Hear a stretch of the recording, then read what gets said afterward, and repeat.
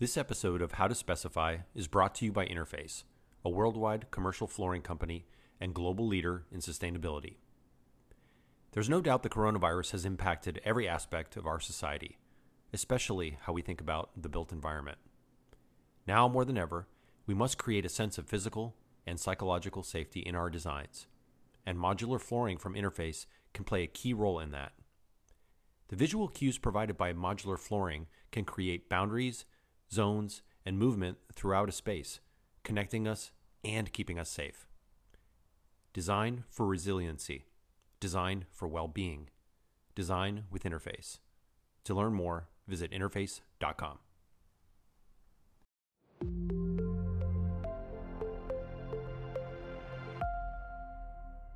Hello, everyone, and welcome back to the I Hear Design podcast.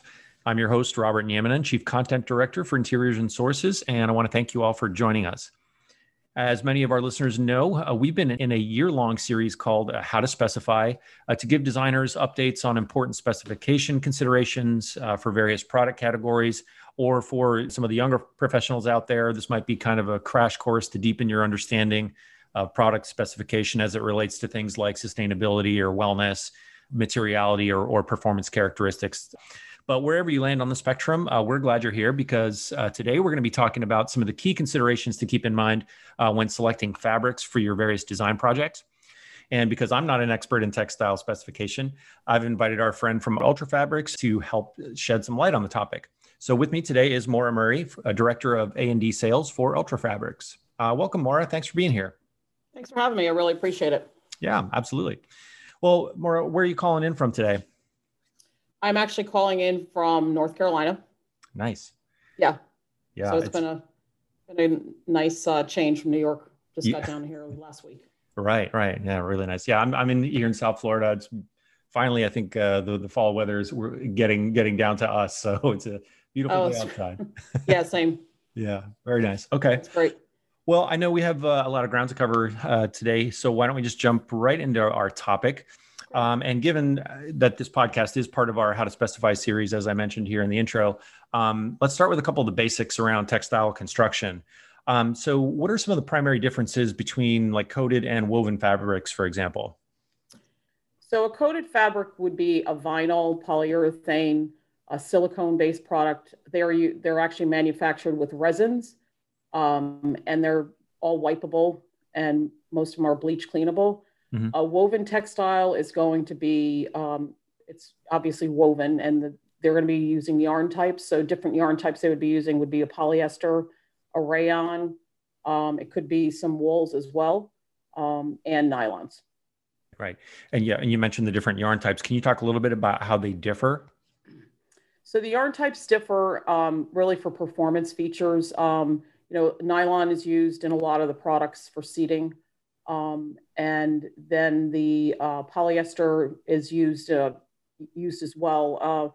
And then the solution dyed nylons, which are probably critical right now in our industry, are really performance based. They're actually the only products of the wovens that are bleach cleanable. Okay. And what would you say are some of the benefits and maybe even some of the limitations of like coated versus woven? How do you characterize the differences between them in that way? So limitations would be obviously with woven textiles, you can get a lot of patterns and different types of colors. You're going to have different content as well. So from a sustainability standpoint, if you want to use wools, obviously they're the most sustainable. Mm-hmm. With coated textiles, vinyls you can print on, so they digitally print on vinyls. The silicones you can print as well. So, and then polyurethanes are a little bit more difficult to print on. So really the limitations with the coated textiles is going to be the variety of patterns and colors that are available. Right. Okay. What about the commercial applications that are best suited to these? Like I imagine the coated is probably going to be for some of those more high traffic type environments. Is that right? Correct. Yeah. So the coateds are used mainly in for high traffic, mainly in healthcare, higher education, and like in a public area for waiting rooms, airports, and things like that. Mm-hmm. The wovens are going to be used more in like less traffic. So in an office setting and such of that nature. Right. Okay. So as for, designers that are sort of starting the process, I mean, what would you say are some of the considerations that they should be keeping in mind as they're looking to specify fabrics?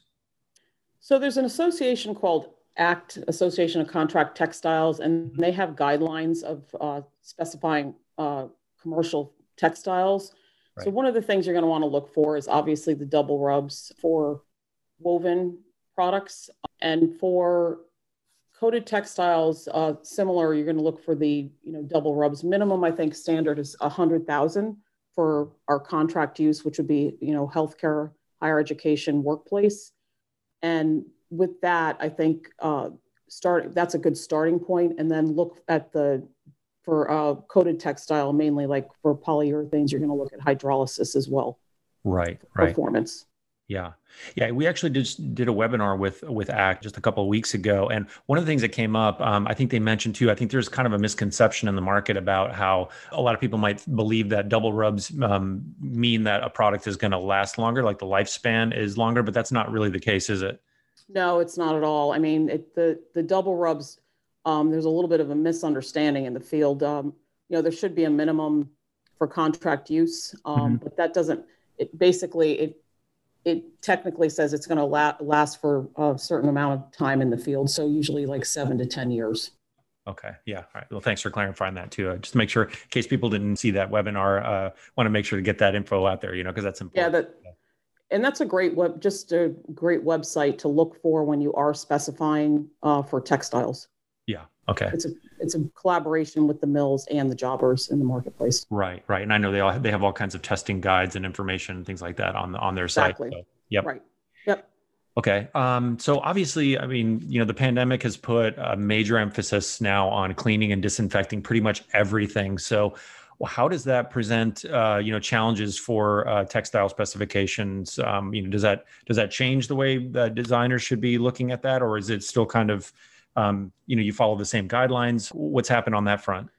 So I think from a cleaning standpoint, I know a lot of designers working in workplace are now looking at product that has been used in healthcare because of the cleaning guidelines and trying to get people back to the office. Mm-hmm. And one of the things they're looking for is bleach cleanable product.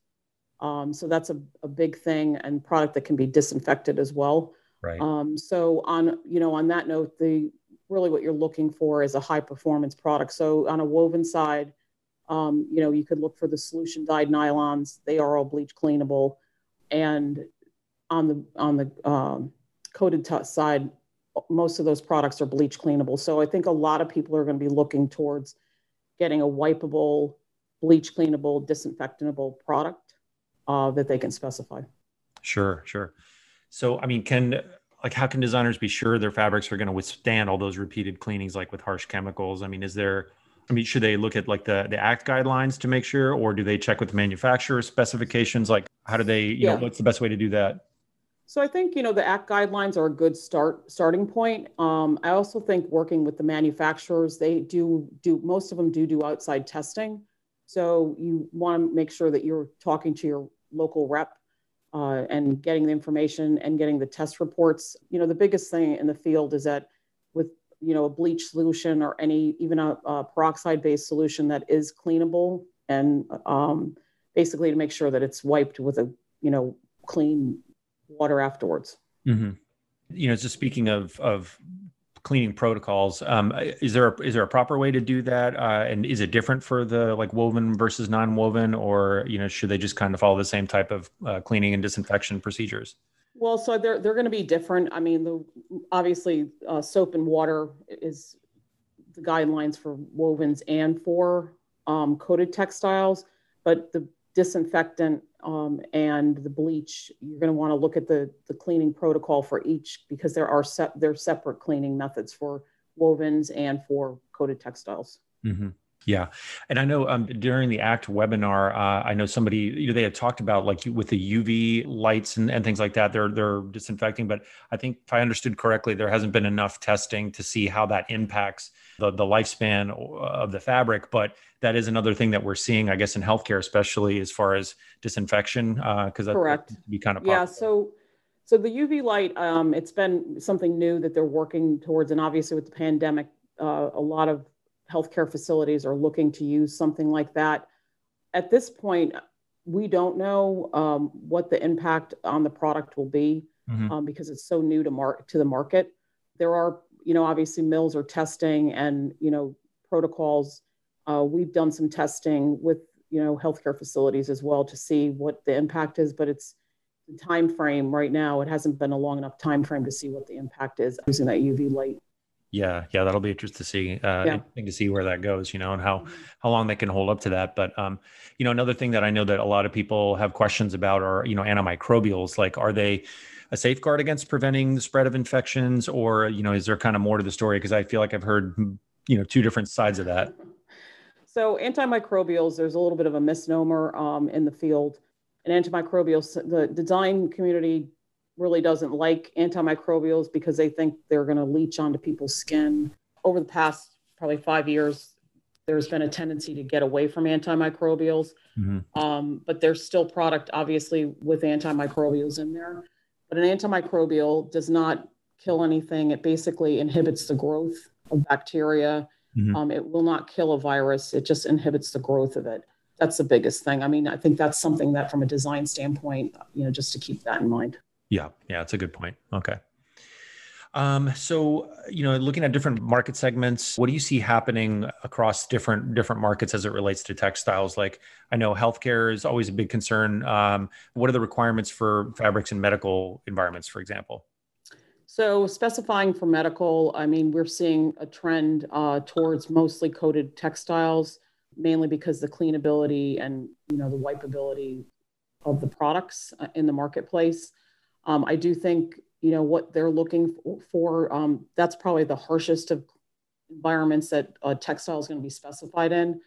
So the cleaners that they're using, we have to work with the healthcare facilities and the, companies like an Ecolab to make sure the products that they're actually using will withstand, the coated textiles can withstand the harsh cleaners. And what we're seeing now in workplace is that there's, working with the design communities, they're looking for what is that protocol, the cleaning protocol, and what types of products are being specified for healthcare because of there's going to be a change in cleaning protocol in the workplace as well and higher education. Yeah. I was going to ask about that because, I mean, it was interesting, for a number of years, we saw, the influence of, or the blurring of the markets, with influences like hospitality going into healthcare as far as just, I guess, more aesthetics and things like that. But it's curious to see how the healthcare market in terms of how people specify products for that are going to spill over into workplace and hospitality, like you mentioned. So exactly. And I know like Marriott just came out with a new cleaning protocol that is even some of the products are harsher than their approved cleaners for healthcare. So wow. I think it is spilling over quickly because, they want to get people back in the hotels and back to work. Yeah. Interesting. What other trends are you seeing in markets like hospitality or higher ed? I mean, are they same, kind of across the board? Are there, different nuances? I know you just mentioned more stringent cleanability for hospitality. Are there other types of things that you're seeing? I think people are looking for, I think acoustics has come up a lot. What are they going to do for acoustical properties? They've been using, woven textiles for that. So any kind of trends towards looking for wipeable surfaces for acoustics and vertical, mainly like in higher education, and then in hospitality for sound absorption and things like that. And I think the trend is really, they're doing their homework to see what's going to work from a specification standpoint and cost as well, because sometimes a woven textile, will be less expensive depending for the market that they're specifying for. Yeah, definitely. Well, great. Well, I appreciate you sharing those insights with our listeners, Maura. I know they'll appreciate it for sure. So thanks for being here. Thank you so much. I appreciate it. Yeah, absolutely. Anytime. Well, for our listeners out there, if you'd like to find out more about Ultra Fabrics, you can visit their website at ultrafabricsinc.com.